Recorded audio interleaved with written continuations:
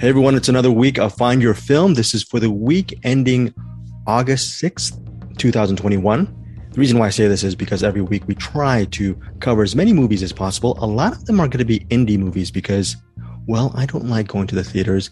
I am actually, since I live in LA and I'm one of the privileged few, actually the cursed many who actually live in Los Angeles, I've been getting a lot of screening invites, but I'm still very, very fearful of actually. Well, I've always been fearful of people, but I don't want to actually meet people again and go to screenings. Bruce, Perky, and Eric Holmes, have you guys been watching movies and actually, just enjoying your time at the theaters the last several weeks, or maybe the last couple of months? You guys have been actually, going back to civilization and not hiding? I saw one. I saw one movie. Bruce, you're just watching movies left and right on the movie theaters, right? It's cool. Yeah, you're good. I've been you're seeing good. about one a week. Yeah. Okay, you're not scared. You put the mask and everything like that, and I put the mask on. I sit behind people, so if anyone gets the germs, it's they get my germs, and I wear my mask, and I'm sitting in the back. Yeah. Okay. All right. Okay. I don't know, Bruce. I hear there's pictures of Bruce Perky just rolling around the theaters with a shirt that says, "Hey. Hi, I'm asymptomatic," and then everyone just clears out, and he gets his own section of the theaters. I don't know if that's true or not, but that's good. You get your own I section. paint my body like I'm going to a football game. The big giant COVID on my chest. Well, kudos to you guys for actually returning back to the theaters. And again, we're going to talk about this in the episode. But Eric, what was that one movie that you did see over the weekend? That would be The Green Knight. Oh, The Green Knight. Yeah. Wow. I'm excited to hear what you think about it. I have a little, I actually have a little movie story. I can save it for The Green Knight if you want to. I can just tell it now. You could say, wait, why don't we do this? Why don't we split it in half? We'll go halvesies. And let's hear your personal story about The Green Knight going to the theater. All right. So basically, I believe the last movie I saw was either Tenet or maybe it was The New Mutants. Right. Somewhere around there. It was like one of the last movies I saw in the theaters. And this was the next time I've been through it that I can remember. I'm sure I'm wrong, but whatever. It was the last movie I've seen in a long time. We'll say. Sure. Yeah. And I sit down. Bunch of people come in, and a bunch of people sit next to me, which is fine. I'm not, I'm not worried about, you get the vaccine, everything's supposed to be fine. Guess the Delta variant's out, so maybe I should be scared. But the thing about depression is that certain pandemics don't worry you too much. It's like, however I got to go, I'm cool with it. But I thought this was going to be a happy story, Eric. What are you starting off the podcast with a depressing story? Oh, well, it gets worse. Oh, no. Let's hear it. So we're here for you, Eric. We're here for you. Basically, all this to say, if I end up dying, just know that I died doing what I love best, not living anymore. Very cool. Okay. Yeah. So anyway, I go to the movie theater and I'm like, oh, this is gonna be fun. And I, order like a soda and a hot dog and all that, and I go sit down. And it doesn't there's not many people in the and when I choose my seat, there's not many seats pre-taken. And so I'm like, cool, I'm going to sit in the back on the far right. I usually sit on the far left. I don't know why movies always seem better when I'm sitting on the far left, but for this time, I'm sitting on the far right. And then the movie starts, and then a bunch of people just come sit right next to me. I'm like, motherfucker. Well, all right. I should be happy. This is a new David Lowery movie. This should be entitled. This should be a wonderful thing. The theater is filling out the way it is. Yeah. And it's filling out pretty good. Much more so than Tenet and what else I see? The New Mutants, which you kind of liked. I remember you were kind of. Oh no, there was another. That's beside the point. Doesn't matter. There was another movie I saw afterwards. But anyway, so the place is filling up, and then the Green Knight starts, and we'll talk more about the Green Knight itself. But the movie's going on, and this guy's eating popcorn, which is fair. They sell popcorn there. People eat popcorn. It's a staple of the movie-going experience, eating popcorn. So Eric, basically everyone was sitting next to you. So then what happened?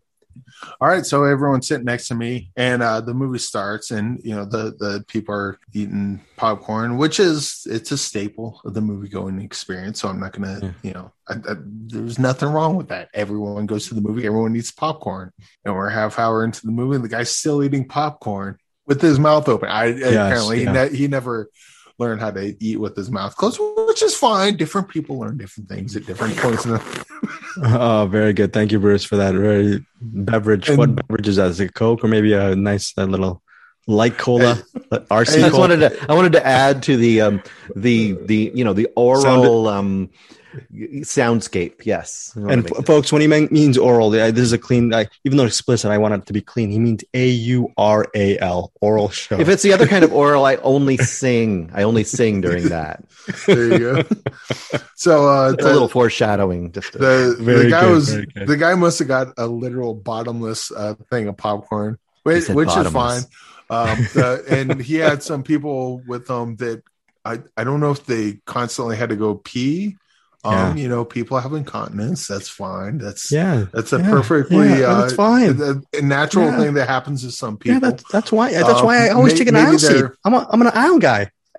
Some people get dehydrated. Maybe they have to go get water. They're people are constantly getting up and moving all the time. So I just got up and I looked around the theater and spotted a part down front, and I sat there the whole time and watch the rest of the movie. It made me appreciate the screeners we get from time to time. Bruce, do you hear with this? This Eric Holmes suddenly turns into this privileged movie critic. Say, hey, I'm just gonna. First of all, Eric Holmes, I understand now after all these years. I know you're true, like Bruce Perky, you're a true blue movie fan, but now you're heading over to the dark side. Here's the thing, and the odd thing is, if I went to the movie theater to watch the Star Wars, I would expect that because that's just what happens.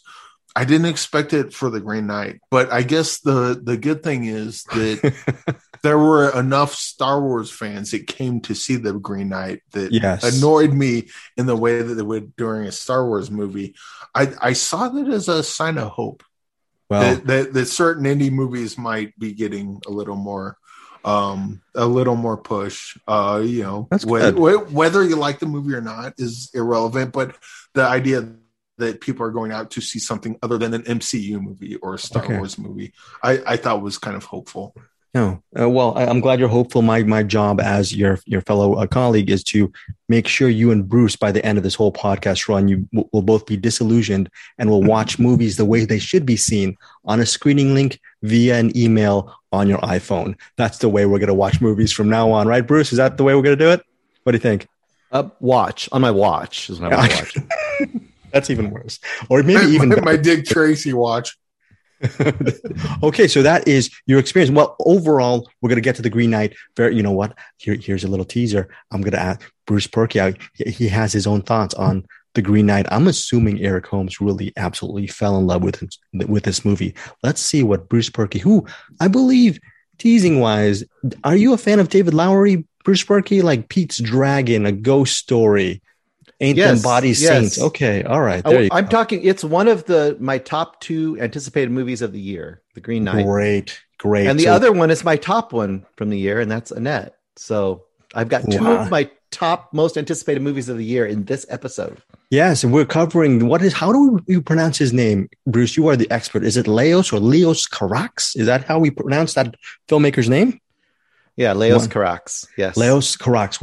That's going to be our main review this week. Okay, let's just face it. It's Annette. It's 2 hours and 20 minutes. It is a musical, or is it a musical? What is it? We're going to tell you. It comes out in select theaters this Friday, August 6th. We're also going to be covering a movie called Naked Singularity, aka what basically Greg is on a Friday night. He's very singular and he's naked. So that is my horrible joke I have the pictures to prove it. Yeah, and Eric Holmes has the pictures to prove it. It stars I'm assuming one of Bruce Perky's favorite actors. He's always been praising the talents of John Boyega. So he is the lead. He and Olivia Cooke are the leads of Naked Singularity. Also, I'm assuming Bruce Perky is a fan of Olivia Cooke because he loves her from Me and Earl and the Dying Girl, and of course, Sound of Metal from last year.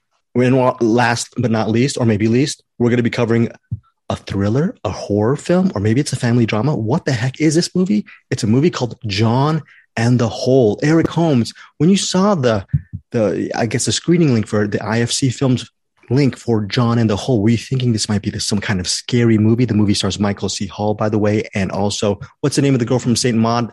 I'm just blanking on her name, but she's very, very good in this movie. So before we get into our featured films, do you guys have anything to plug, anything to say? Of course, on our podcast feed for Find Your Film, if you want to check out some insight on I believe his name is Tom Laughlin. Is that his name? Tom Laughlin film Billy Jack. Bruce Perky and Eric Holmes joined Groupers actor Travis Stansberry to talk about the wonders, or maybe is Billy Jack dated? Is it a really good movie? They will tell you in their recap. How is it? Yes, Eric. Yes, sir. I was going to say both are correct. It is dated and it is very good. Okay, so check out that little mini pod that they did with Travis.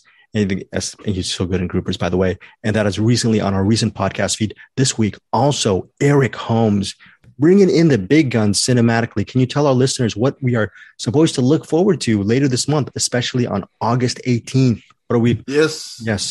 Well, as we're recording this, 2 weeks from today, we're going to have a special guest join us.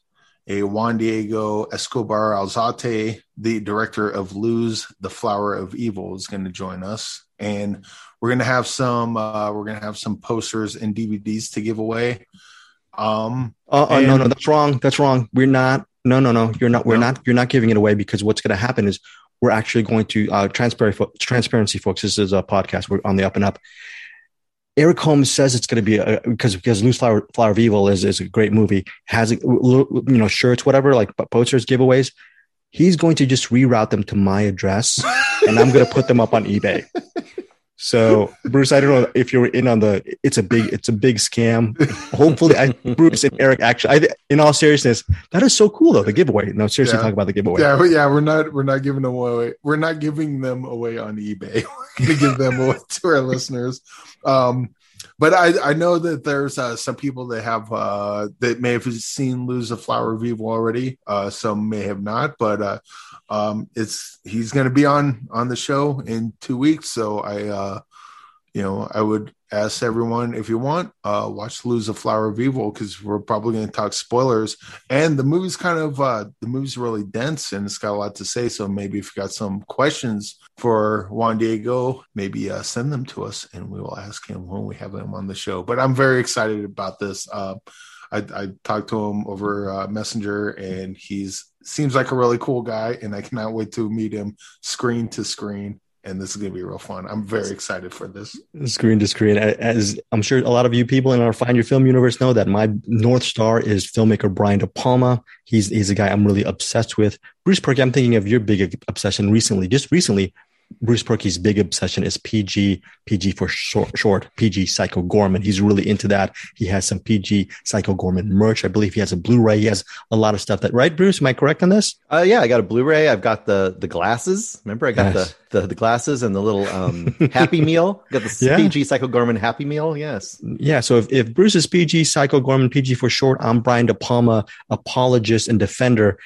Eric Holmes is a Luz Flower of Evil enthusiast. You have been, what is this about? What is it about this specific film? Just, 10-second, 20-second pitch on why this movie still stays with you and why you're excited to have him on board on our podcast. It has a little to do with everything. This movie to me is pure art. It's just the way it looks, the way, the mood that it sets, the message about, holding religion's feet to the fire, in a matter of speaking, and the fact that it's just kind of gross and gory sometimes. The visceral portion of horror that I respond to. Just everything about this movie is like, if I made a movie, I could only hope that it's as good as Luz the Flower of Evil. High compliments from Eric Holmes. Before we get into our featured reviews, just a little message via email. We're talking about email and screening links. Bruce Perky and Eric Holmes do not know this yet, but as of next week ending, August 13th, we will be reviewing one of the movies we will be reviewing for our next podcast next week. is the movie Howling Village. It is a horror thriller. Bruce Perky is currently nodding his head. It is from writer-director Takashi Shimizu. I am ignorant. Bruce, can you tell listeners why this could be an interesting film? I'm pretty sure, and I could be wrong. You're Don't not. yell at me if I am not. But if I am wrong, I'm pretty sure he's the director of the original Grudge, and I think the first American remake was also by him as well. So Ju-on the Grudge. So it could be interesting. Okay, I've never seen the original. Was it any good? There's like 5 versions of it. I mean, yes, the Japanese and the original American version, they're both pretty good. Okay, Eric, have you seen any of that stuff? The Grudge stuff? Have you seen any of that stuff when you were? I saw the first American remake, and I kind of it just wasn't. I was in hipster film person. It's it's a remake. I didn't like it. And then I saw the recent Grudge and hated that movie. I've not seen the original. Right. That was. I can just tell you, when you watch the original Grudge, don't let your probably 2.5-year-old son walk into the room behind you while that sound is being made by the creepy lady. That is so weird. You know what? The reason why I've been delaying this podcast is because, look, you know what?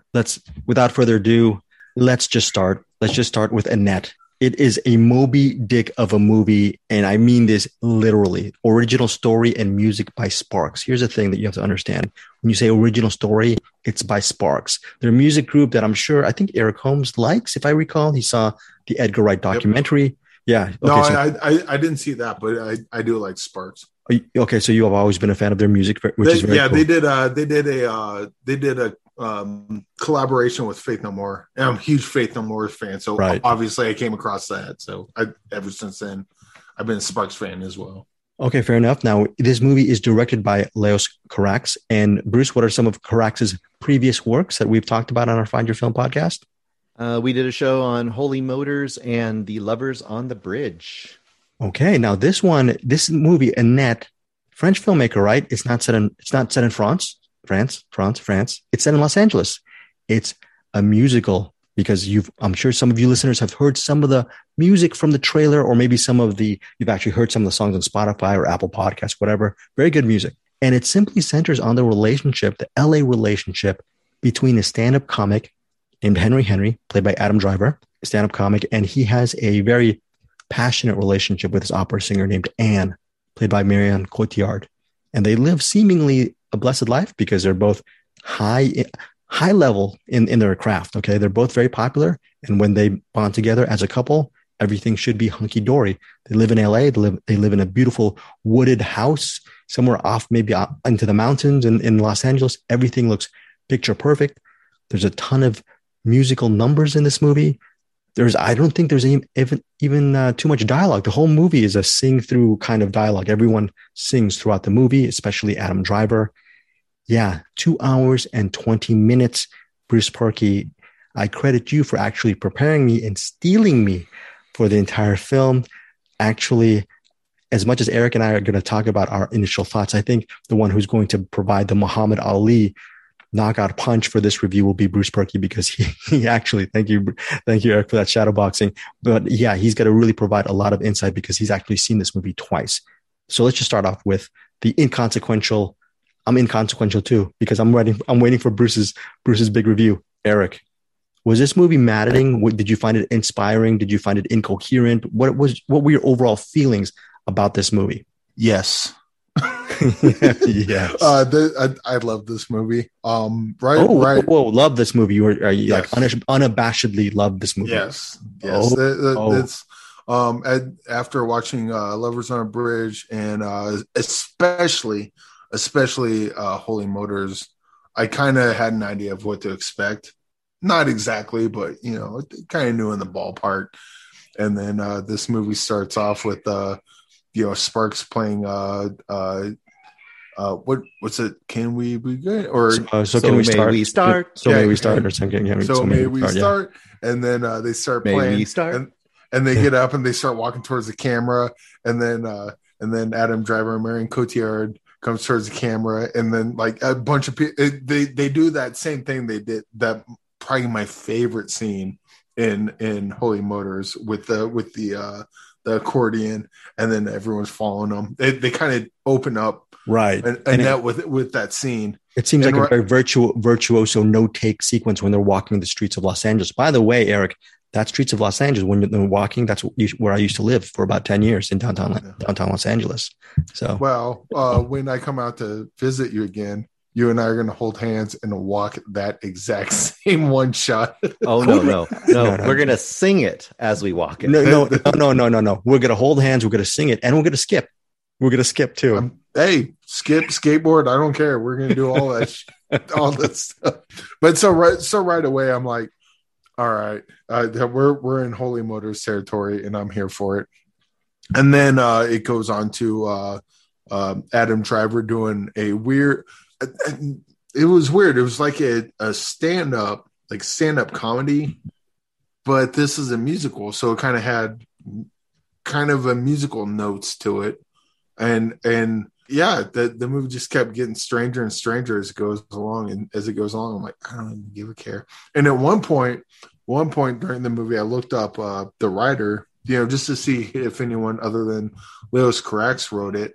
Come to find out, Leos Carax didn't write it at all. Yeah. It was the Sparks brothers that wrote it. And I'm like, oh, this totally makes sense. All right. And the movie just keeps getting weirder. And I think where this movie, I think, succeeds more than Holy Motors is that the satire of this movie is more clear. That it's, about fame and putting your life out in public. They have issues of cancel culture that's really big.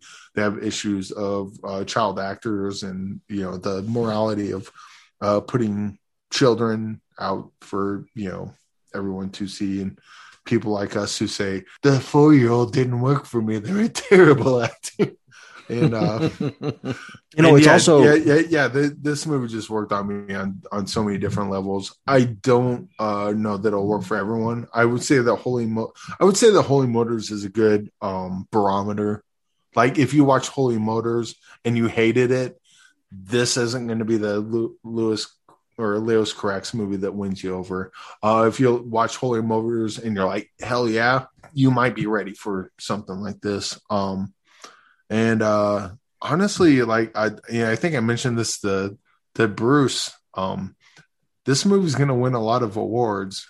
Whether those awards are Razzies or Oscars remain to be seen. Well, there's so many themes in this movie. Like Eric was saying, also one of the things that I think you as listeners or viewers can point out is it's not too much giving too much away, but the way Henry performs a stand-up comedy, which Eric alludes to, even though he's singing throughout this entire most of his routine. He tells Anne that his main goal is to punish the audience and overcome them, pretty much dominate the audience with his shtick or with his aesthetic approach.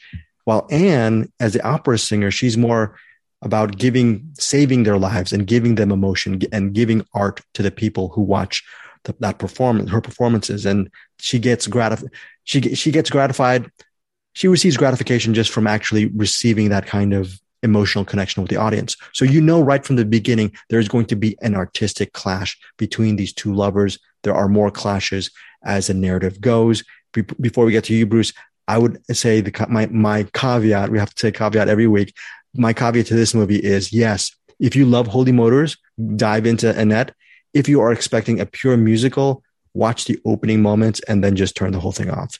Because this storyline, if you follow this storyline, it will really, I think, a lot of people will be disappointed with the actual execution of the story. People who do not know much about Carax's universe, what to expect. But if you actually enjoy it for the aesthetics, which is the music, the visual compositions, you're going to be blown away. This is a tour de force cinematic experience. This is I'm thinking about it right now. It's one of my favorite films of the year, but it's just a warning. It's the same thing about the storyline. I don't know. It gets to a certain point midway through the movie that we don't want to talk about, that I was like, wow, weird shift, but not going to fault it. Bruce, your thoughts? Well, I went on a roller coaster ride with this movie. I kind of did what you did with Lovers on the Bridge. If I remember correctly, your original review on Lovers on the Bridge, it's like for the first half, you were like, what is happening? And you were like, oh, this is going to be terrible. And then eventually you kind of got into it and you ended up liking it. Yeah, loving it. Yeah. And this movie kind of worked the same for me. And I love Holy Motors. So something wasn't just clicking with me. I wasn't quite getting the rhythm. I wasn't quite getting the tone. It wasn't quite connecting with me. And probably at about the hour mark, let's just say we meet Annette. I'm just going to say that. We meet Annette, which I would say Annette is perfectly cast in this movie. And we meet Annette. And then I was like, okay, I'm in now. It's gone to the weird level that my brain is just clicked. It's just turned over. And from there on, I was on board. And I went back and rewatched it, as you said. And I was able to much more appreciate the first half the second time around. And one of the things that kind of struck me, I think part of it is the music. So you think of musicals, right? You're going to have lots of ballads. You're going to have these melodic moments. You're going to have high emotion. You're going to have these kind of broad strokes. Weirdly, the music doesn't work in that way in this movie very much. Like the broad strokes are non-musical. The music is almost, and I started finding it hitting it, and the music is really repetitious, first of all. Like they repeat lines over and over and over again in almost every quote song. And it's almost like obsessive thoughts from whatever character it refers to, or from the audience. And they keep just like, it's almost like when you're mulling over something and it's just nagging at you or bothering you. And it kind of works like that. And when I kind of struck that tone, it really helped me. Also, the other thing that really struck me was, as it goes along, the world becomes more and more like a stage and like an opera. And it's almost like we sink into Anne's world. Like we fall away from his world, Henry McHenry, and fall into Anne's world. And there's really interesting, if you watch it, you really get a lot of aspects of that. There's one point where she's on stage and she walks into a forest and it becomes like a real forest. And then she walks back into the stage. And I think that's pretty important because he's doing a lot of that kind of stuff in here where there's certain stages that are highly artificial on purpose. And I ended up loving this movie too. I actually adore this movie. I think this movie is wonderful. And I think it's for people who do click with it even a little bit, I think rewatches are going to make it really solidify. And a bunch of people are going to probably walk out of this movie. And I love the fact that in the lyrics in the first song, May We Start and all that stuff, it talks about all these things. And at one point he says, oh, the exit sign's over there for those who need it, basically. He even says that to the audience at the beginning. He's like, okay, guys, some of you are going to walk out of this, and that's fine. I'm showing you the way. Movies like Singing in the Rain, it's a tribute to musicals. It's an homage. La La Land is an homage to musicals as well, but it's also a bittersweet romance. But both of these movies appeal to a mass audience, mass cinephiles. Do you think it's pretty gutsy that Carax and Sparks Brothers decided not to go that route with the musical, because it is a musical, but it doesn't placate to those tropes. I suppose. It doesn't placate to the tropes. In fact, it points them out. Right. Like you have Marion Cotillard and I said his name twice and I forget his name. Kylo Ren. Oh, Adam Driver. Yeah, Adam Driver. Adam Driver, yeah. Sorry. I shouldn't have done that. But Adam Driver and Marion Cotillard are skipping and they're singing and they're doing the scene where you see the two people in love. And that's not the only time they do that. I can't think of any offhand, but there's a couple scenes where the lyrics to the song is exactly what's happening. And so it's almost saying this is that part of the movie right now. So we're just going to get through it and we're going to say exactly what it is. It almost works as a satire of these type of movies. It's kind of making fun of what it's doing, I guess. Whether that's brilliant or on the nose or whatever, I don't know, but I thought it was kind of funny. I just looked at it as humorous more than anything. It's also yeah. Go ahead. I'm going to say you. I'll say something. I know you're saying a feast for the eyes. I agree with you on that. Yeah, pretty much. I was going to point out Adam Driver has a couple of kind of long, almost monologues. Like he has two big performances as his like asshole provocateur comedian / social commentator dude. Right. And the second one in Vegas, that alone, just for an acting standpoint, is fucking incredible. And he does a lot of really great stuff in this movie, but that alone is just like, if you watch it, because the second time I just kind of watched him do it, and I was just like, where he's playing back and forth, and he's playing Anne, and he's playing himself, and he's playing Anne, and he's talking about what's happening, and it's like, oh yeah, it's Yeah. that's pretty. No, I mean, he's he's just doing it. He should receive an Oscar nomination for his role. It's amazing. This is pretty much, let's face it, movie's called Annette, but it's Adam Driver's movie. And respect to Annette, though. Annette was awesome. Eric? I also wanted to say that without giving anything away, what Bruce said earlier about Annette being perfectly cast goes to show you how brilliant Bruce is at comedy. But oh yeah, go ahead. You know, there's a scene towards the end of the movie where if I'm just breaking it down story wise, where I want the story to go, I am totally not wanting the story to go this way. But whatever is in that story, that frame, what's going on with the singing, the people in that frame, blown away. And this is one of those rare things where it doesn't matter where the story goes. When you're in a Leos Carax film, you can actually nitpick the narrative if you want, but really it's there for I suppose for the overwhelming sensory experience of the whole thing. And yeah, this is one of the movies that just absolutely swept me away and I don't need any logic. I just absolutely love Annette. Strong recommendation. Movie hits theaters August 6th, but for most people, you'll be able, Prime Video fans, Prime Video users, you'll be able to actually stream it on August 20th. Eric Holmes, final thoughts on this? Strong recommendation? Yeah, definitely a strong recommend. Caveat to I mean, some people are. I mentioned this is going to win a lot of awards, be it Oscars or Razzies. I think there's people that are going to watch this that are going to hate it, but I think there's going to. I suspect the people that even hate it, like it'll burrow in their mind. Yeah. They're not going to get it out of their mind. Ooh, and not to give away the ending. I won't give away anything of the ending, but that got me crying like a little. Okay. I was crying. Whether those are happy tears, those could be sad tears, those could be just filled with awe tears, or maybe all three. I don't know. No. Let's see. How about you, Bruce? But yeah, the ending totally worked for me. And stick around for the credits and read the credits, because they do a thing. The credits almost kind of work like they reminded me of the CD jackets, like the printing of the CD jackets. You got the names of the songs and everything. Like they start. You know how, like, when you watch the credits, it starts with the cast and goes through everything. The credits start with all the songs, which is usually at the end of the credits. And then it does the normal credits. And then at the end, it has everyone involved in the movie and their thank yous. And, like Leos Carax thanks so-and-so and so-and-so. I will give this away. Adam Driver thanks Chris Rock and Bill Burr and no one else. Nice. And so this is a very rare occasion where they actually put thought into the credits. Which usually, remember they had I don't know if you remember, they had the thing on Twitter where people are like, oh, Netflix is cutting out the credits, fuck them, blah, blah, blah. And it's like, dude, I saw your movie. You had white letters and black background, same as every other credits. You put zero effort into your credits, and you're mad that Netflix is skipping over them.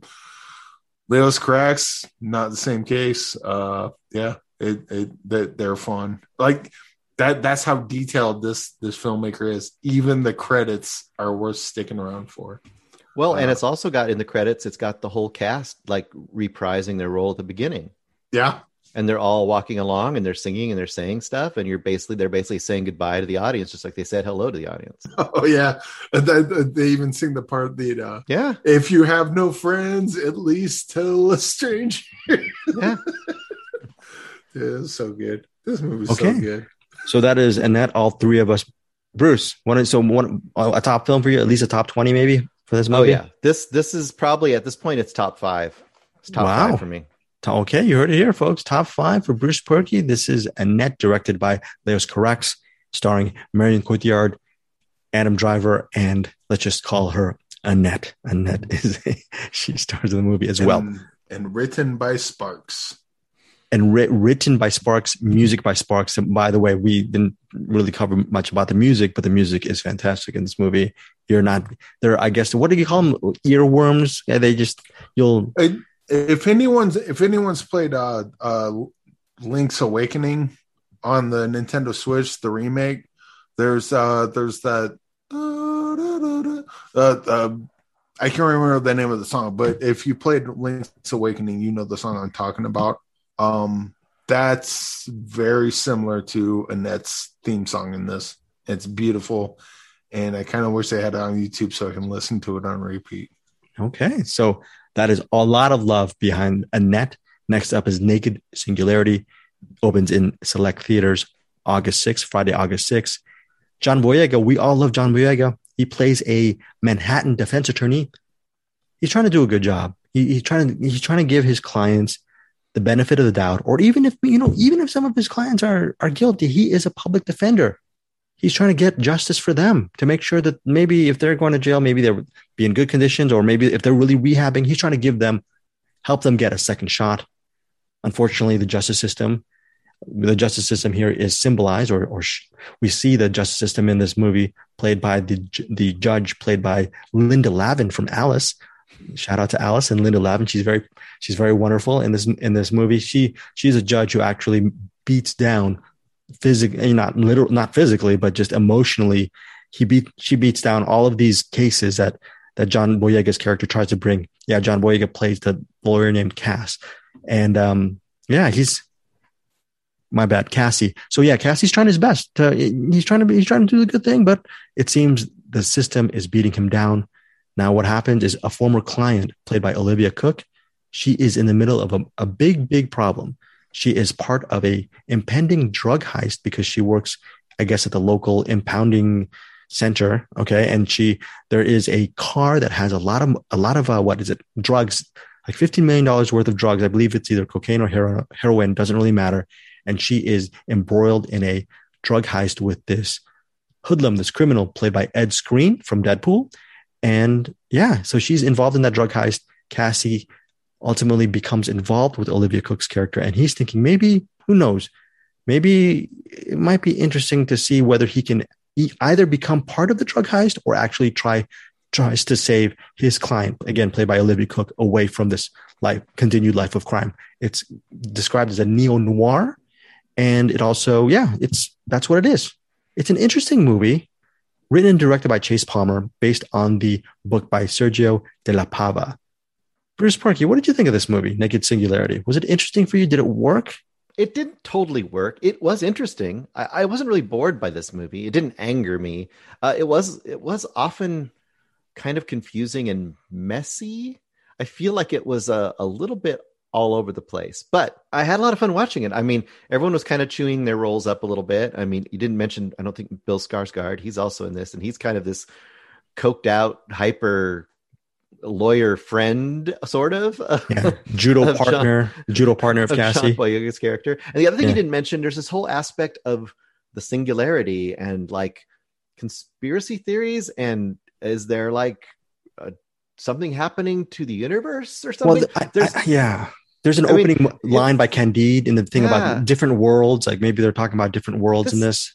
This feels like a book turned into a movie, because as I was watching this, I felt like I feel like this was a longer script and they kept tearing out pages, because every so often I was like, wait, why did they do that? Wait, what, where? Oh, okay. I know we're doing it again. And I had to keep kind of recalibrating myself to figure out like why a character was doing something or what was going on. Overall, I would say it's a fun enough watch. It's kind of a mess, and it has a lot of interesting parts that don't quite gel, but it's good enough to check out. I would have liked it to get a little weirder, a little more surreal, or to pay that part of the story off a little bit more than it did. And the heist stuff was okay, but a little more kind of normal. So I kind of wanted it to be even weirder a little bit. I could see, for example, I could imagine Carpenter making this movie, John Carpenter, like in 1981. And I can imagine it being just as bonkers and kind of weird, but working somehow a little more. with Adrienne Barbeau in the Olivia Cook role. Totally. Maybe Kurt Russell in the John Boyega role, right? Something like that. No, I would have what's his name from The Thing, the guy next to Kurt Russell at the end. What was that guy's name? I can't think of his name now. Wilford Brimley. No, Wilford Brimley. Yeah. Anyway, yeah, I could slight recommend for you. I'd say it's a slight recommend. Go in knowing it's kind of a mess, but it's kind of a fun mess. It didn't bore me, and it's just kind of, this is a, hey, it's on cable TV tonight. Yeah, sure, I'll watch this. That kind of movie. What about you, Eric? Well, I mean, it is a courtroom drama. And then they add in stuff with the science and space. This movie's like tailor-made for me. But I got some notes. Oh, very good. But you got some notes. Uh-oh. He's going to get specific on some of the things that didn't make sense to me, probably. There's a part where they say black holes gain mass. I do not believe black holes gain mass. They do likely have infinite density. This is true, but they retain the same mass that they had when they turned in from a star into a black hole. And that judge is god awful. And I wanted to see bad things happen to her. That's Linda Lavin from Alice. Yeah, it's Alice. I loved her. No. You're talking about an actress or an actor. Yeah, you're right. I'm not talking about the actor. I'm talking about the character of the judge. John Boyega's like, coming up like, here's what's going on. Here's what time it is. Here's what this person's doing, and I believe in them. And the judge's like, I'm not hearing any of this. I reject everything you just said. Fuck you. And he's going to. It's like, fuck off. Literally, someone put a bolt in that judge's head. Yeah, I don't quite and then it turns into a heist at the end, which that's kind of cool. I don't understand what this movie is. Right? It's just weird. It's got a bunch of like heist movies. I love heist movies. I love courtroom dramas. I love space shit, even though they got that wrong. But whatever. It's a little bit of a relationship drama too. Yeah, they're filmmakers. They're not astrophysicists, nor am I, and I could be wrong about everything. It has everything I'm interested in, but I don't know what it's supposed to be. They're just saying like with Annette or even Holy Motors, like it has a bunch of ideas. It goes everywhere, but for some reason it seems cohesive. Like I get the sense that Leo's Cracks brings it all together.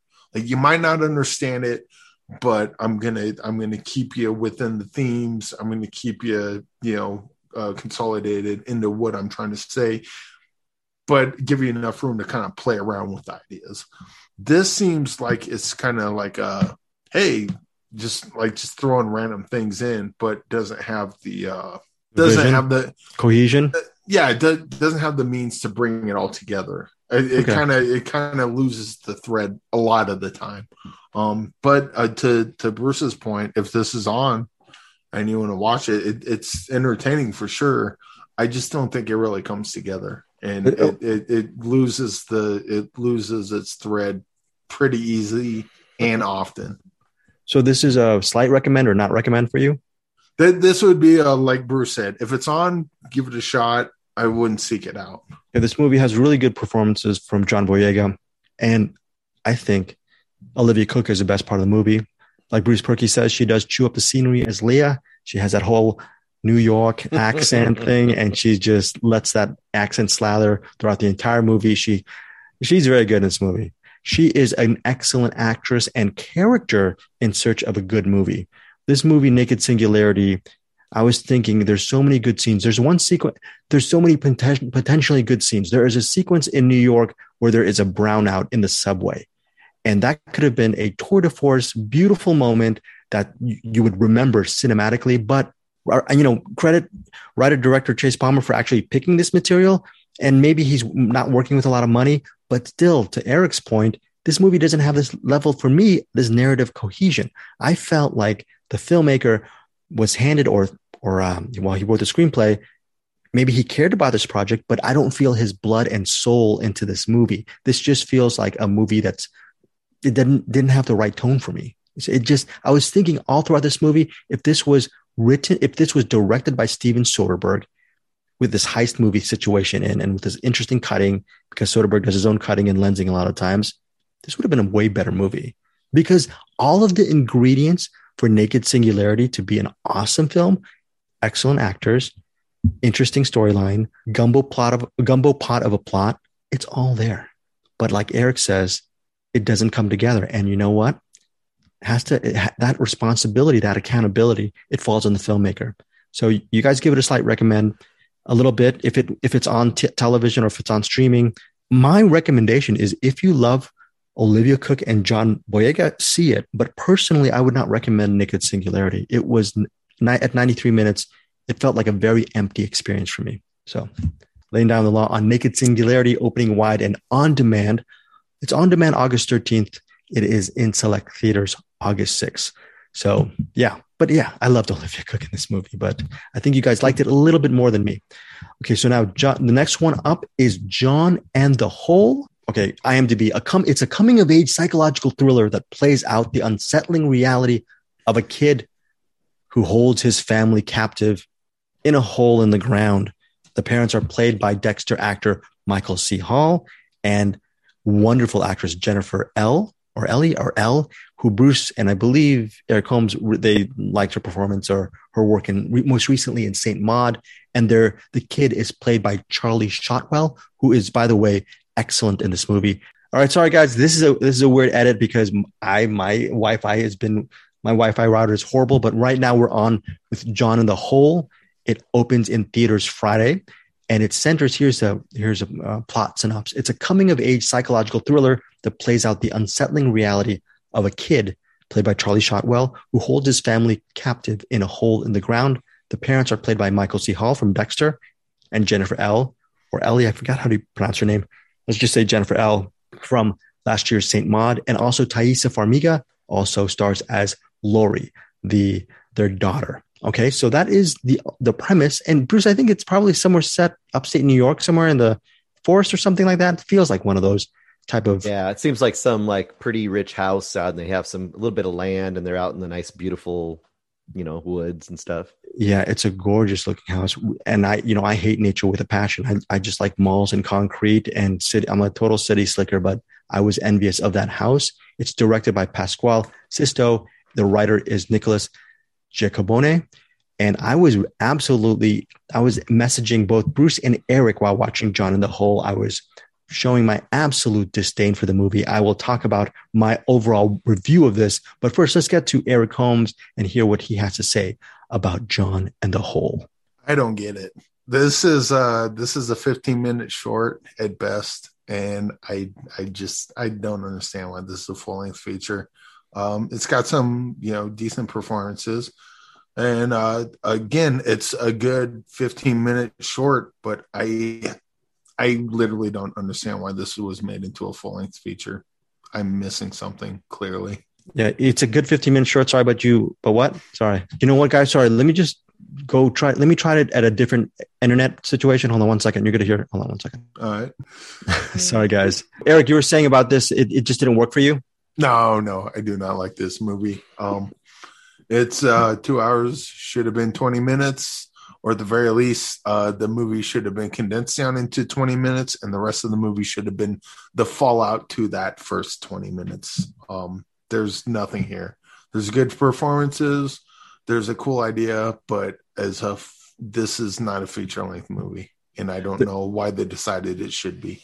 To bolster your comments, Eric Holmes, there is a side story with a mother and daughter that is very elliptical, and you have to actually analyze what that story has to do with the main story. And in my opinion, for most people, that little sub-story will not pay off. And it was just, wow. So there's a big barrier of entry to John in the Hole. And Bruce, maybe you liked it more than Eric did. Probably not much. Here's the deal. So you've got a character that's, I don't know, sociopathic, or I don't know the diagnosis, so don't get mad at me. But you got these kind of characters like you have in, say, Funny Games or something, right? Where you see that they're just kind of the kind of person that might tear the wings off a fly. And they just kind of want to see how it works. So he has this concept that this is going to happen. He's going to do this thing, and he's going to get his family down the hole. That's high concept, right? But if you're going to have that high concept, then you have to have the guts to play through, right? And I think that's the thing. They had the concept up to the point where the family's down the hole. And I think the setup to that, some of that was really creepy, like genuinely creepy, like when he's testing how to drug his family. I thought that was creepy as hell. I mean, like, oh my God, this guy, he will do anything. But I feel like the writer had either no imagination. Sorry to say that to the writer. The writer either had no imagination or they didn't have the guts to go all the way with this. Because if that character is going to be that, I don't know, evil or whatever you want to call it, to go to that first step, they're going to try all kinds of things out that are probably going to be really disturbing and really fucked up and dark. And if that's what you're going to do, just do it or make a different movie. Yeah. Instead we spent like another 90, 80 minutes just kind of, well, I mean, I'm going to say it, just kind of watching this kid hang around in a house eating pizza and shit. That's not interesting. And on top of that, they keep repeating the same beats over and over again. It's, oh, son, what, like, obviously the family doesn't know this is his son. They think they're assuming someone's forcing him to do this, which makes sense. But they're like, what are you doing? And then the son leaves and then he goes, plays video games or eats pizza or does whatever. And they come in, they're like, son, who's forcing you to do this? And then he goes, plays video games some more or eats more pizza. I'm like, how many fucking more times do we need to see this happen? I get that movies need to be long sometimes. Sometimes movies need to breathe and they need to take their time and they need to develop characters. But when you're doing the same thing over and over again, you need to, either cut it off. It's like, this is a story we're talking about, bam, 20 minutes. And this is a short story we're talking about. If you're going to go full length movie, you need to say something. And if you're just going to be saying the same 20 minutes over and over and over and over and over and over and over and over and over and over and over again, just tell the 20 minutes, do that well, and then bam, this is a fucking awesome short. But this is a very repetitive and kind of bad full-length movie. So no recommend from Bruce Perky and no recommend from Eric Holmes. No. John in the Hole. I absolutely endured this movie. And at the end of the movie, we told you could just walk away. You'd be okay. And at the end of the movie, I ended up liking it. I ended up liking this movie. Not. Yes. No. You know what happened? What flipped for me? Intervention time, Greg. Intervention. No, what happened for me is I started to not see me. I was looking at the movie as a horror thriller, some kind of pacing thing. You know what? It became sort of a family drama for me. It's one of these dense thematic things that if you read into it a lot, and you know what, maybe my interpretation is wrong. It brought up a lot of interesting points on what it means to be a parent and how to raise your child. There's a sequence in the movie where the child asks the mother, played by, what is her, Jennifer L. He asks her what is it like to be a grown up, and she gives him sort of a half-hearted answer, and that answer that's a domino effect. And you realize that becomes a domino effect. And then he starts trying to, maybe he is a sociopath, but by himself, he's trying to learn how to become an adult by pushing the envelope, like a lot of kids will do when maybe some kids will do some immoral, amoral stuff. And maybe he's just a kid trying to sort out. I'm thinking, who knows? Because at the end, there's a lot of open-ended questions regarding, will this family survive or not? That ending, you had to say fuck you to that ending, though, right? that ending was pretty bad. But to Bruce's point, though, the parts that you mentioned are good. I like that. But the question I ask is, what about that can be told in that 20 minutes? What about the rest of the hour and 10 minutes? That's true. Good point. Well, I mean, there's still another 70 minutes of movie with nothing there, or they're repeating that same stuff that they told in that, and that's the biggest issue I have with this. This is a great short. This is not a feature length movie. Yeah, the sound design, visual composition works for me at certain points. The thing to your point, Eric, the lack of pacing can be deadening to a lot of people. It was deadening to me for a lot. I have no idea why I ended up actually kind of liking this movie. This movie actually gets a slight recommend.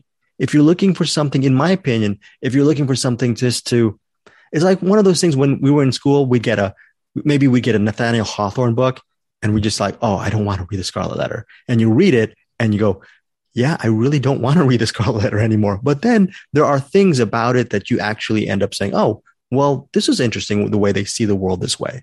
And I liked some of the points that John in the Hole raised. There is that subplot with a mother and daughter. We can't really explain. I mean, it's not even worth a spoiler discussion, but there's that subplot, which I thought didn't work. It ended up working for me because then it bolstered the actual narrative and you understand what the motivations were for the kid by sending the parents down to the hole. But maybe that's just me. I might be the only one who likes John in the Hole. Would love to hear what you guys think. I think my house money is most people will agree with Eric and Bruce regarding the ultimate judgment on John in the Hole, but I am one of the minorities who actually kind of like the movie, even though I was complaining all the way through. So I would like to say that to the filmmakers of John in the Hole, if you're listening to this, I apologize. I did not want to talk about the movie at all because I did not like it, and I thought it would be best just to ignore it and walk away. But yeah, it really sucks to dig on indie movies such as this one. But okay, this one just didn't work, and I apologize to the filmmakers, but hopefully they do better in the future, or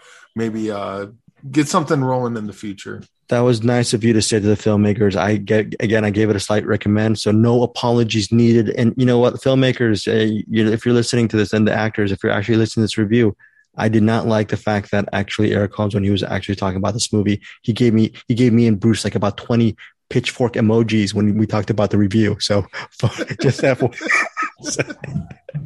No, but that was very. What do you say, Eric? That was very considerate, Eric. But anyways, this movie comes out Friday. Yes, sir. Yes, sir.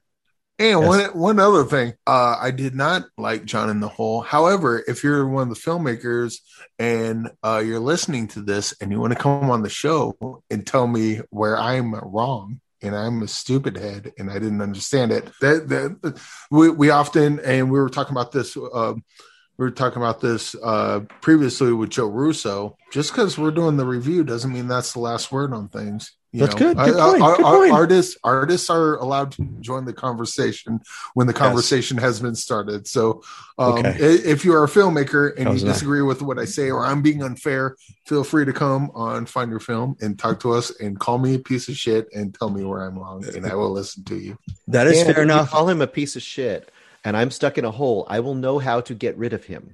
That is fair enough. That said, even though I'm the one who gave this slight recommendation, Bruce Perky, did you ever think when those three people, Thaisa Farmiga, Jennifer L., and Michael C. Hall, were stuck at that bottom of the hole, were you ever thinking, you know what? I'd rather just see them just talk, improvise, do improv for about 90 minutes. That'd be more interesting than I'm watching right now. Did you ever think about that? Because I thought, man, just them together, all three of those are really good actors. So there are times when I was just frustrated with watching this movie. That's all I'm going to say. So I just thought about, who would be eating who first. That's what I figured was going to happen. who would be eating who first? Okay, so that is our main reviews for this week. But we actually have another sneaky deaky review. This is The Green Knight, which I think Bruce Perky told me it's probably his favorite film of the year. And I don't know. I'm just based on that review. I'm so excited to hear what Bruce Perky has to say about The Green Knight. But first, let's start off with Eric Holmes, because you've been the Green Knight lover for months on end right now. Did this movie exceed your expectations, or did it just hit the target right on the spot? All right. So first of all, I kind of know. Well, I've seen Anderson's review that he put on. He put on his YouTube page, and I got a good idea of what Bruce is going to say. And so, and some people, not everyone liked The Green Knight. I have a very, very, very different take than most people, because I played the RPG game before watching the movie. And after watching the movie, I knew what the ending was going to be. I knew kind of what the idea of the movie was going to be. So I kind of knew almost exactly what to expect. Not exactly, because the RPG game's a little different, but imagine reading a script to a movie and then going to watch that movie. you kind of, scripts change, but you got a good idea of what to expect. And so I got a different point of view from The Green Knight before watching it. And then, of course, the physical experience of going to the theater that I lamented earlier. But overall, I really loved The Green Knight. It was just basically like playing the RPG game, having different character, so on and so forth. But it had themes of honor and dishonor, and the ending. So with the RPG thing, we had the first episode. We'll have episode 2, 3, and 4 coming out eventually. The ending to The Green Knight is very similar to how the game ends, where you get to eat your cake and have it too. We'll say. But yeah, it does some fun things with the playing with the morality, and also I think this movie kind of this movie, or just David Lowery movies in general, I don't think A Ghost Story has done them any favors, because I think A Ghost Story is very deep and kind of life-changing in a lot of ways. And so when he comes out with a movie like Old Man and the Gun, and this like from now until forever after Ghost Story, I think David Lowery has set a bar, and if he doesn't clear or meet that bar, it's going to be might be considered unsuccessful. And I don't think that Green Knight, even though it deals with morality, it doesn't go that deep. It's a pretty simple story. The Green Knight's going to say, strike me down however you wish, and in 1 year, I'm going to return the favor. And that's pretty much exactly what the movie is. And during his journey to the Green Knight, he gets met with certain mortal dilemmas, and dispatches with those dilemmas as he sees fit until he meets the Green Knight. And the ending happens, but it's a pretty simple story. I'm guessing most people listening to this that wanted to see the Green Knight has already seen it. If you haven't seen the Green Knight, I would go into with the expectation that you're watching Pete's Dragon, as opposed to you're watching something on the level of A Ghost Story, because I don't think it's gonna move you quite that way. Maybe a little bit, but more. This is just a straight story. And that's kind of where I'm at. This would be a recommend for sure, but also I have a very different lead up to this movie than most people did. So Bruce, from at the end of the day, I have no idea. Yeah, Bruce, I've been reading a lot of reviews. It just seems like a big snooze fest, this movie. Like, it's not Excalibur, it's not Knights of the Round Table, it's not like, it's not even like First Night. It's like, it's a whole meditative kind of journey thing. That's like, what do you think? Well, it's got great characters, a really rollicking adventure, unpredictable encounters. Oh, wait, that's the video series that Eric's doing. So jeez. Go watch that. No. Sorry about that cough. About that cough. I had a really weird experience with this. So yeah, I definitely was disappointed with this. I think a lot of people are actually loving this movie. Wait, were you bored by this movie?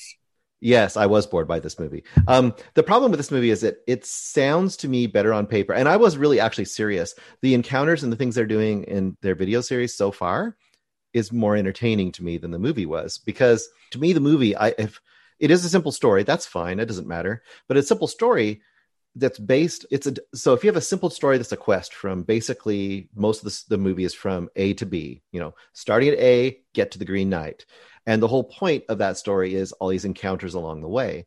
Then all the encounters need to be really entertaining, exciting, engaging, fantastical. And on paper they are, but they really aren't. I was kind of bored by all of them. Not all of them. I mean, there was points in there that were kind of cool, but other points were just kind of like, okay, that happened for way too long. Especially there's a whole sequence at a mansion with a couple. And that was very long to me. Just didn't go anywhere. And the other problem I have with this, and I can't say not to recommend this. I mean, this is a quality movie. It's got great acting. It's got beautiful production design. Okay, so this is a recommend for you. This is okay. I would say this is a recommend for most people. It's not a recommend for me. Like this is not a movie that I enjoyed. My son didn't enjoy it, but a lot of people are going to enjoy this movie. My biggest problem with this movie is the story. The story, I think, is actually kind of terrible. I think it doesn't do well what it's supposed to do, which, if I'm reading it correctly, it's supposed to be a redemption arc. It's supposed to be a fallen or a never risen character goes through the 5 virtues of a knighthood. Each of these tests is a test. Each of these encounters is a test for his virtue and his honor of knighthood, to see if he can basically gain the honor that he needs to be an honorable, quote, knight. That's kind of the goal of this movie. I think it fails at that goal, or it doesn't even fail at that goal. I think the story, the finale that it gives, and I can't talk about it really, the finale it gives, I think, is a cop-out and actually a kind of a terrible message, if I read it correctly. This is you basically you we're talking about Muhammad Ali on the Annette. You basically were Thrilla in Manila. You just got in the ring and you just knocked them out. I love your reviews whenever they're of this ilk. I mean, I could argue over it. I would have to talk about the ending to say how I think it fails. I think it fails. I think it fails in its morality. Wow. I think its morality is flawed, for a very specific reason, but I can't say why, because it would really give you a lot of spoiler conversation after the show. Spoiler conversation after the show. I wish I saw the movie, man. That's my bad on that. No, I don't want to ruin it for you, because you probably really love this movie. There is a lot about this. I'll love this movie. Oh, you could. Yeah, totally. I mean, it's you know how it is with me and movies. Certain movies just hit me wrong, and if they hit me wrong, I am out. Yeah, and you're out. This is kind of one of those movies. I will say that. So with playing the RPG game, we have 5 different characters. Yes, you do. So we get 5 different endings, different ending for each character, and that makes sense. In the Green Knight, they have one character, and they get a couple bites at that same apple. And I would argue your characters are more engaging. No, but what I'm saying is, we really need a spoiler conversation for this. Let's go on further. Well, okay. I kind of want to know what the immoral portion of the ending was, but I got a different take on the ending. But again, then we'll have to talk about it. So you love the ending, Eric? You love the ending? Yes, you thought yeah, a lot. And this is a lot. Clarify, is this a strong recommend, or is it just a recommend for you? Like, not a strong recommend? This is a recommend. It's not strong recommend, because I think there's like Bruce thinks there's people like me that are going to love it. I think there's people like Bruce that are going to hate it. And that, I mean, you know, when you break it down, that's love it or hate it. That's the mark of an interesting movie, to say the least. Yeah, it's interesting for sure. Yeah. When you can split people right down the line just like that. Bruce, if someone said, "Hey, you know, I have a Blu-ray copy of The Green Knight, or I have Dragonheart with Dennis Quaid and Sean Connery as a dragon, which do you pick to watch?" Oh, Dragonheart at a drop of a hat. So much more fun. That is so cool that you said that. Okay. My favorite part of The Green Knight, though, is at the end where he's like, "Where's the other Green Knight?" And it's like, "What do you mean? I am the last one." Well, put it this way. Here's one little thing. By the way, you have an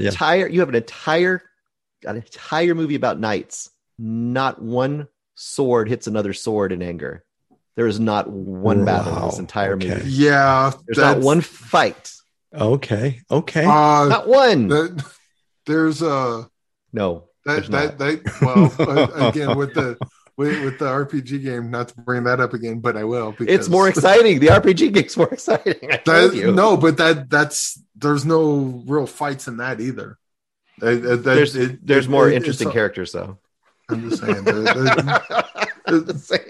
Okay, so and also the Green Knight has 100% less Hall & Oates than the RPG. So that is The Green Knight. It's out in theaters right now. Eric says, recommend, go see it in theaters. Bruce says, well, there's going to be a lot of people who see it, but for you, Bruce, was that wasted money and wasted time for you? Oh, I mean, seeing a movie like this is never wasted money. I mean, it's beautiful to look at. I mean, it's not wasted time. Cool. Movies are rarely a waste of time for me. Okay. Have you seen And Ed with that movie Ed, where Matt LeBlanc is in it? I haven't. But And you he's can make me saying, put it in the box if you want and to. there's no, there's I think a chimpanzee. He's throwing pitches. Yeah, that made me really think about my life as a journo after watching that I movie. did I want was to bring up. depressed. Yes, sir. I did want to bring up a certain close-up shot of a Sash. of a sash, the stunt come. Oh, God. Was that in good. reference to the Green Knight? Yeah, there was stunt comb in it. It was really. You're kidding me? Not expecting that. That is so funny. Now yeah. Okay. You know, one of these days we'll do a spoiler on the Green Knight. Obviously, I don't know if Bruce is going to be there for the spoiler. I don't know if you want to. Could you imagine yourself talking for another hour about the Green Knight, Bruce? Can you imagine yourself doing that? Sure, I could do it. Okay, so actually, that's what makes it perfect, because like Bruce is like on the complete opposite spectrum that I am. Fair. So those are when the spoiler conversations become interesting. Right. If it was just like, I like that part, yeah, so did I agree with both of you, then, but I mean, why even bother?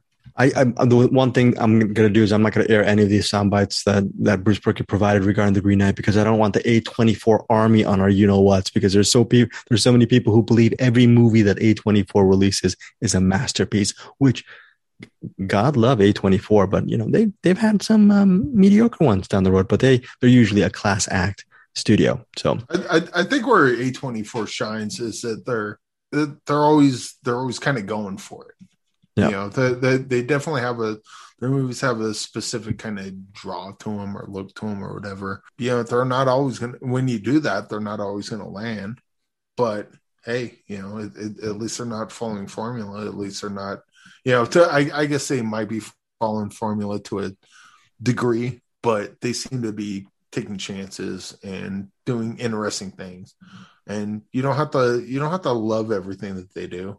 But I would say that you have to at least appreciate that they're trying to do something different. They're trying to bring in filmmakers that are, hey, I got this silly idea. Well, let's say their silly idea was John in the Hole. You know, I didn't like John in the Hole, but at least they tried. You know, at least they tried. Yeah, at least they tried. Now, listeners, viewers, if you're not going to go out this weekend and if you want to just hang out at home and watch something good on streaming, all three of us give a strong recommend, or at least a solid recommend, I think. Not to put words in the mouths of Bruce Perky or Eric Holmes, but all three of us really enjoyed the documentary Val, which is a look at the life of Val Kilmer. I've wanted to tell a story about acting for a very long time. About truth and illusion. Our sermon is going to be about truth and illusion. The truth is, in order to find each character, I've had to put a little bit of me in them and find a little bit of them in me. I've lived in the illusion almost as much as I've lived outside of it. I have behaved poorly. I have behaved bravely. I have behaved bizarrely to some. I deny none of this and have no regrets because I've lost and found parts of myself that I never knew existed. And I am blessed.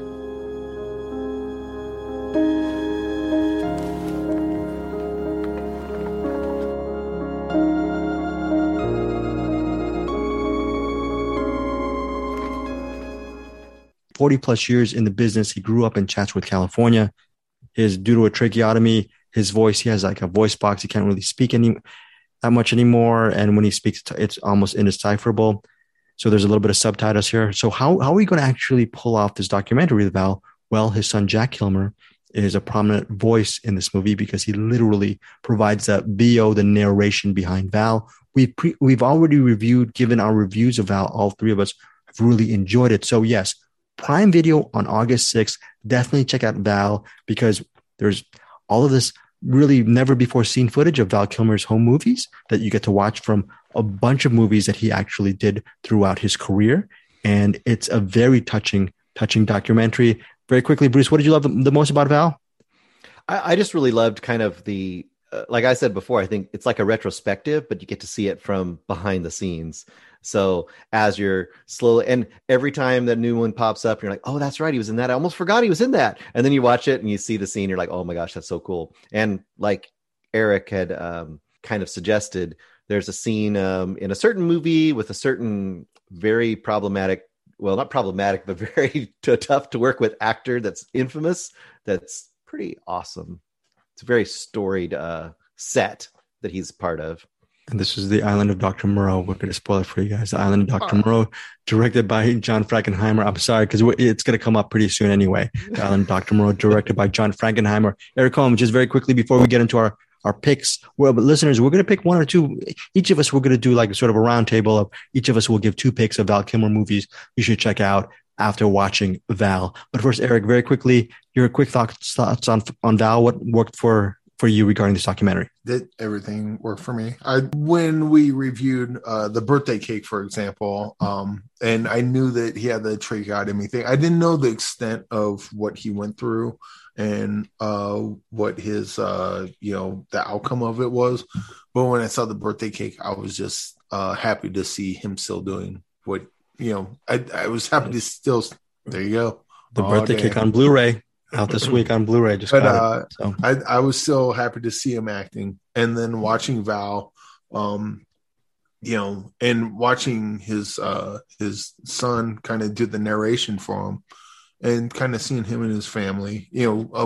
Watching him go back through his career was fun. I was kind of disappointed when they were doing the thing with Tombstone, and he was limiting that. Oh, I'm just this guy and I'm reliving my past. Well, for him and for anyone in his position that does that same thing, I would say to them that you're putting joy out in the world, and that's a good thing. If you had one role, you only had one role, and everyone loves that role. You put joy in people's lives, and someone wants to have you for hey, we're going to have a screening of your movie you did 40 years ago that everyone likes, and people only know you as that one character. That's more than most people have. And that's something to be gracious about and happy about. And I get that he wants to move forward with his art, and I kind of hope that he does. He seems to want to do some stuff with Mark Twain. And as we mentioned, Mark DeWiziak does great Mark Twain, so maybe he wants to hook up with him and collaborate. But I really like this. I don't think it's it's not a expose on the real Val Kilmer, but it's got some fun stuff, especially the Island of Dr. Moreau bit, and it's got some real personal stuff that I was already a fan, and this just made me love him more. Okay, so that is Val. Again, August 6th via Prime Video. Check that out. And we're going to get into each of us will pick 2 of our favorite or maybe favorite/underrated Val Kilmer movies. But before we get to that, here is Jack Kilmer. I just interviewed Jack Kilmer and Val's daughter, Mercedes Kilmer. I asked them what are some of their favorite or what is their favorite Val Kilmer movie or most underrated Val Kilmer movie. And here are them. I don't know how to lead into this. Here is my interview with them. Little quick snippet. They talk about their favorite Val Kilmer movie. Here we go. I'm a huge fan of The Ghost in the Darkness and Spartan. I believe those 2 movies are among his most underrated films. Oh, cool. But just for you guys, I know it's hard for you to judge your father's performances, but can each of you name a movie that you feel that is completely underrated among his body of work that you love? Island of Dr. Moreau, for sure. I think it's so cool. Brando, Frankenheimer, my dad, David Thewlis, really cool group of people, crazy backstory as well, which we see in the documentary. There's a lot of drama on set, and my dad captured all of it. Excuse me, I'm getting a phone call. I love that movie, and I think that's due for a renaissance. How about you, Jack? I go Doors all the way. Okay. Is it just because of that iconic performance, or you're a fan of? I think it was a great performance, and it's a great music movie. And I think there are so few. All right, guys. So Jack Kilmer, what do you think of Jack Kilmer's choice of The Doors for Val Kilmer as far as favorite or underrated performances? What do you think? Do you think that's an obvious choice? Did you like that choice for The Doors, guys? What do you think? I mean, he was clearly taken with the character of Jim Morrison. I've mentioned previously I'm not a fan of Jim Morrison based on his personal stuff, but as a performance, I would say that was a very good performance as he nailed it. Okay, and Bruce, what did you think of Mercedes' choice of The Island of Dr. Moreau? That was the one movie that she picked. And Val Kilmer's not even the main character in this movie. I thought that was a very interesting choice. It's a very, very unique movie. And like we talked about before, it's got such an incredible history. The Island of Dr. Moreau is probably one of those movies that's more fun to talk about and hear about than it is to actually watch to me. But yeah, I can see that. It's a really odd movie. Sometimes those weird, odd, not quite working movies click with people, and I can see that. And he's awesome in it. I mean, he's great. He always brings someone who could have been like the Hollywood pretty boy and kind of just done generic roles. Like he could have always been sort of like he was sort of in Top Gun, but he always brought something special and interesting to these roles that's kind of set him apart. And when you see this movie, you really understand that he always kind of had that approach, an actor's kind of approach. So that's, I think, why a lot of the stuff endures that he did. Okay, speaking of that is a good segue to Eric's two choices of Val Kilmer films that you really enjoyed. Can you tell us what are your two picks and why? All right, well, the first one I'll pick is At First Sight. It's a movie where he plays a blind guy, and then he goes through a procedure to get his sight back.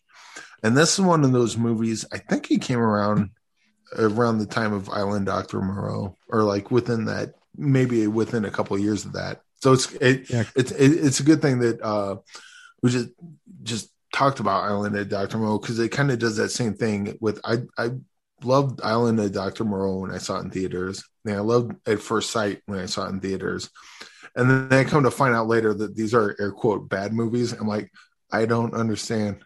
I like both these, the Island of Dr. Moreau thrilled me, and At First Sight kind of got me by my heart light. And it's definitely kind of a chick flick, if you want to call it that, but it moved me in a way. And I haven't seen it in a long time, but he's good in it. Okay. And if I recall, that movie is directed by Irwin Winkler, and it co-stars Mira Sorvino as his love interest. And he's blind. Val Kilmer plays a blind person in the movie. I haven't seen it in years either. I remember actually surprisingly liking that film as well. And so what is your second pick? My second pick would be the David Mamet movie, Spartan.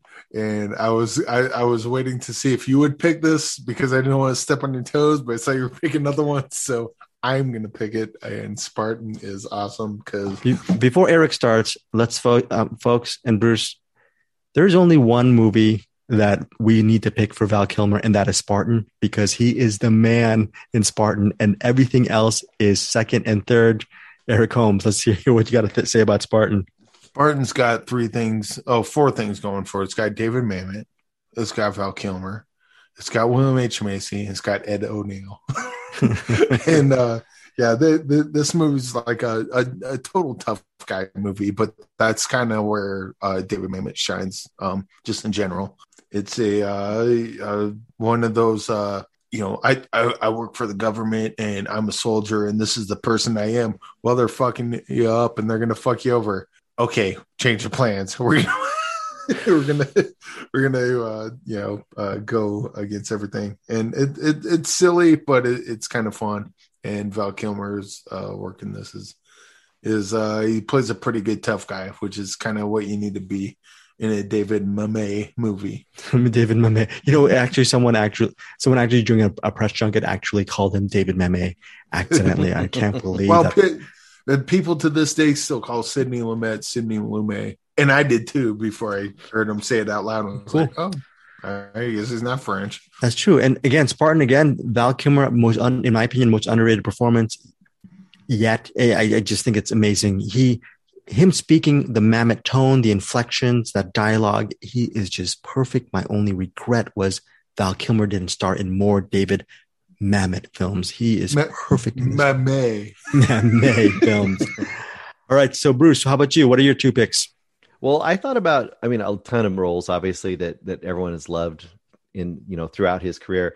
But I thought about, well, you know what I really like a lot of times is the roles where he's not the lead. He's not the head guy. He's either the co-star, he's even maybe a smaller role. So I thought I'd highlight a couple movies where he's smaller roles, but he just adds that extra Val Kilmer, goodness to the movie that would already be good, but he just makes it better. And I think that's a great sign of an actor where they don't have to be the star, the head lead to shine. They can shine or even make it better sometimes when they're not the star of the star. So for me, I brought up Bad Lieutenant, Port of Call, New Orleans. Kind of like still haven't seen that Eric's one. Kind of like Eric's list. I mean, you've got Herzog, Cage, and Val Kilmer in a movie. And for my money, this movie Iguanas. I was going to say, this movie is fantastic. And even if the movie doesn't quite work for you, a couple sequences are so amazing that they stand on their own. And one of them is with iguanas, or are they lizards? And that has Val and Cage in it. And it's amazing. And there's another scene with a soul that's still dancing, if I remember correctly. There's a bunch of other such stuff in this movie. There's a scene where it's like, I think as a building is flooding. And I think that Val is key in that scene as well. It's a great movie and really odd and much better than anything based on the original, I guess, based on the original Bad Lieutenant should be. And then second, I think we underestimate Val Kilmer as a comedian. And I mean, I loved him in the original, the first movie he did in Top Secret, but he's just as funny in a smaller role in MacGruber as the evil villain. Dieter von, this ends with TH, Dieter von Kuntz. I'm going to say it very clearly.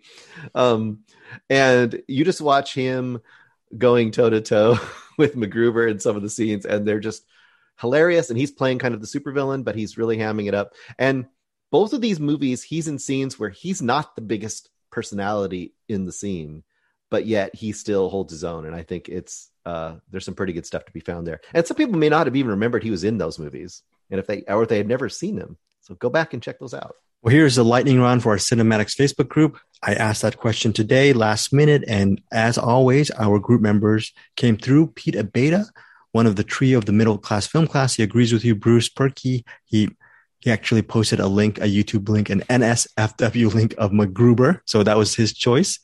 And Alec, this is lightning round. This is how awesome Val Kilmer is. Check this out. Alec Vasquez, he mentioned Heat, his performance in Heat. Love that. Dave Onmacht, he said, loved Thunderheart. I have not seen Thunderheart. So that's another movie.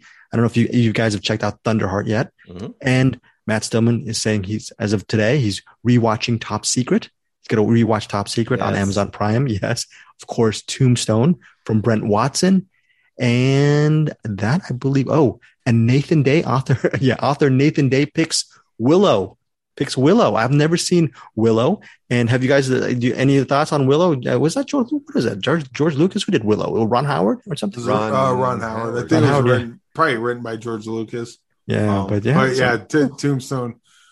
I knew Tombstone was coming somewhere, so I left it off. But that's really my pick as his Port of Call, New Orleans. But Tombstone is so good. It's like, you so drunk, you probably seen two of me. That's why I brought two guns, one for each of you. Very good. Very good. Here it comes. And of course, last but not least, Andrew Dykstra really. Oh, can you believe Angie Clark? You just at the last minute, you mentioned Spartan. Good. Kudos to Angie Clark for mentioning Spartan. That's because she's the best. Yes, definitely check out when Angie Clark was with us and we actually did that Monty Cliff movie. What was that Monty Cliff movie again? Wild River. Also, last but not least, Andrew Dykstra mentioned Kiss Kiss Bang Bang for Val Kilmer. So many great roles, great performances, great movies from Val Kilmer. Again, August 6th for Prime Video. We are closing out. Yes, Eric, you're going to say something. I mentioned, did I say Tom Sawyer or did I say Mark Twain earlier? You said Samuel Clemens, actually. No, I'm kidding. Okay, you didn't say no, Mark Twain. So you didn't say. Okay. In the back of my head, I'm like, I just called Mark Twain Tom Sawyer. I think that was wrong. No, you didn't. No, you didn't do that. If I did, You know what I meant. Samuel Clemens. Right. And his work is Val Kilmer is a lifelong fan of Mark Twain's writings, and he's actually performed him on stage. Oh, my final pick, by the way, is, of course, like you guys mentioned, The Birthday Cake. It's on Blu-ray and DVD right now. Check it out on Blu-ray. You know what the thing is, goes back to what Bruce Perky was saying. The lead is Shiloh Fernandez. He's very good as this sort of just normal guy who he's trying to escape the whole criminal world of New York and his mob family. And he's overmatched by a lot of these guys. And a lot of these guys are really tough guys. All-star cast. Val Kilmer, without that voice, just that tracheotomy, and you can barely decipher him. He really shines in a supporting role as the mob boss because he just has that presence about him. He just knows what he's doing. And The Birthday Cake, I think all of us gave it a pretty, all of us recommended it. Really enjoyed. I think that his new voice kind of it really leans into that kind of character a little more. That character is not the same without that. It adds that little extra spice to it, I think. Oh, very cool. So yeah, Eric is also definitely going back to our initial review. Eric Holmes singled out the performance of Val Kilmer in the aforementioned The Birthday Cake. And my final pick for Val Kilmer is, of course, directed by Stephen Hopkins, co-starring Michael Douglas, highly underrated film, headlined by Val Kilmer, The Ghost and the Darkness. As of this recording, it's currently streaming on Amazon Prime Video. This movie is so awesome, and I don't know why this movie doesn't get more love. There's, it's set in Africa. I think it's the year's 1866. They're trying to build a bridge in Africa. And you see, when you look at these panoramic shots, it's gorgeous. It's like a Sergio Leone film, like Once Upon a Time in the West. It's really gorgeously shot. A lot of extras. They probably put a ton of money into this movie. I don't know if this movie was a big hit. Here's a one warning. It stars Val Kilmer and Michael Douglas. Do you guys know what the big surprise regarding The Ghost in the Darkness is? I guess it's sort of a little bit of a surprise. Do you guys know it all? No. Michael Douglas doesn't show up until 46 minutes into the movie. Oh, that's like, right. Whoa. Yeah, it took forever for him to show up. But anyways, if you want a really interesting action movie with an epic background, I would definitely check out The Ghost and the Darkness. They're basically, the ghost is a lion who eats people, and the darkness is another lion who eat, basically two lions who eat people. That's Eric. I thought you were going to say the big surprise was Michael Douglas is actually Kirk Douglas in this movie. Oh, that would have made you rewatch it immediately. And that is Val Kilmer, our Valapalooza. We are closing the show off with Bruce Perky and your. Oh wait, before we do that, what does Peter Beta do every week? Eric Holmes? Yo, Pete, drop that beat. Who's in the box? Oh, what's in the box? You lie! No! What's in the fucking box? Bruce, what is your box pick this week? Well, we missed you last week. We missed you last week. So it's delayed. It's delayed for a week, but we're finally to it. And it is, so it was suggested by Alice Doyard, who did produced Colette, the short Oscar-winning short documentary feature from this year. And I had asked her at the time that we interviewed her to suggest a movie. And so she suggested a French animated feature called Les Maîtres du Temps, also means The Time Masters, by René Laloux, made in 1982. And I believe Eric watched it too. So Eric can chime in on this. This is a pretty trippy, pretty interesting movie. So I was watching this movie. The basic concept is this. You got this little kid named Peel, I think they call him. His dad is driving like this vehicle on this alien planet, and the vehicle crashes, and the dad is dying, and he gives his kid a communication device. Looks kind of like an egg, and he says, keep this, and I'm going to send someone to help you. And the kid walks off into the wilderness of this alien planet, and the dad calls his cohorts on another spaceship to come and save his kid. And the basic part of the movie is, and that other spaceship has the communicator to communicate with the kid. So they can communicate with the whole time and find out how he's doing and what he's doing while they're on an adventure to come get to him. And that's kind of the basic concept of this movie. Some of the, acting is kind of clunky. The animation's older, but it's hand drawn, so it has that charm. To me, it has a charm, a little bit of a roughness, but also a little more creativity because it's all hand drawn. And most important of all, I think that the worlds that you get in this are really cool looking, really interesting. They're all designed by this guy named Jean, quote, Mobius Giraud. And I did a whole deep dive on this guy. You probably saw I posted it on Cinematics. Because I was watching it, I was like, this seems like an old heavy metal magazine, like sketches and heavy metal magazine like stories and stuff. If anyone's seen that kind of style. And lo and behold, he'd done a bunch of covers for Heavy Metal Magazine. And then I found out he'd done like the art design and character sketches and stuff for things like the original version of Dune that was going to be done by Jodorowsky. By Jodorowsky. Then he got sucked into some of the character design and stuff for Alien, along with everybody in the world, apparently. And he kept going, and he did stuff for Tron. He did stuff for The Abyss. He did stuff for The Fifth Element. This guy has got his fingers in all of these big, like, that's amazing, sci-fi and fantasy things from the 80s. Anyway, I think this is a pretty awesome kind of sort of family, but not adventure. Very kind of trippy at times. You can see how it could have been a midnight movie. And I think it has a kind of cool twist at the end, too. I was surprised that it actually had such an interesting twist. Anyway, I'd like to hear what Eric thinks of it.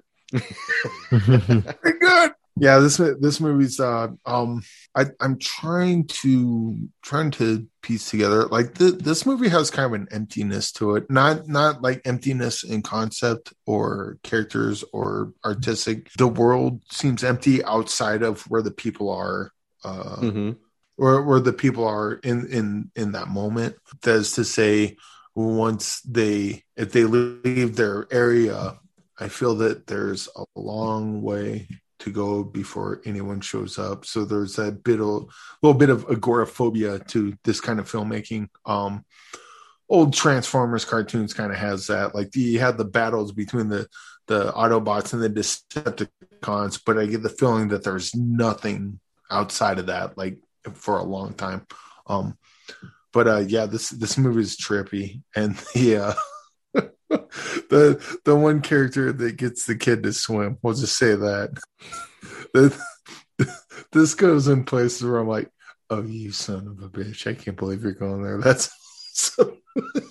What about those two little whatever they were, those two little things? You know, I'm talking about those two little things. Yeah, that they're kind smell of your thoughts and stuff. They can, and they have. I mean, we talked about morality with the Green Knight. There's some odd thing, given what those characters are. There's some odd conversations that they have with each other that's actually really interesting and can only happen with those type of characters set up in that sort of way. Yeah, this I don't think it would be for everyone, but it like the style definitely hits some nostalgia. And it's just so fucking bonkers. I don't know why you wouldn't check this out. Okay, so that is a pretty solid recommend from Bruce and Eric. And long as you, I mean, it's pretty good. Pretty good. As long as you use, I think that's a nice sound design there with Eric Holmes. But what is your next? We're gonna pick now for what's in the box. It's been a while. We haven't done it. Box. What's in the box? Oh, what's in the box? What's in the box? Is there even a box? I don't know what our box is. And if there is a box, what is in it? Don't know. Hang on. I can't look. Hang on. Can't look. Don't. Grabbing one. Okay. Well, the aforementioned Joe Russo's pick came up. Okay.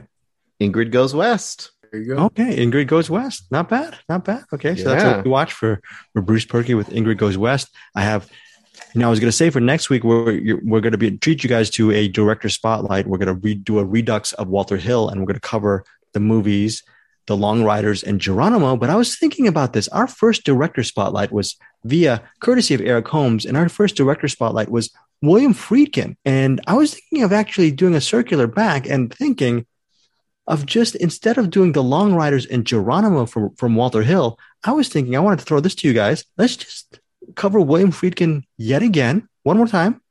It's been a year since we've covered William Friedkin. And Why don't we go with Jade and The Hunted, since Bruce hasn't seen The Hunted? Yes. What do you think of those two? And I haven't seen Jade.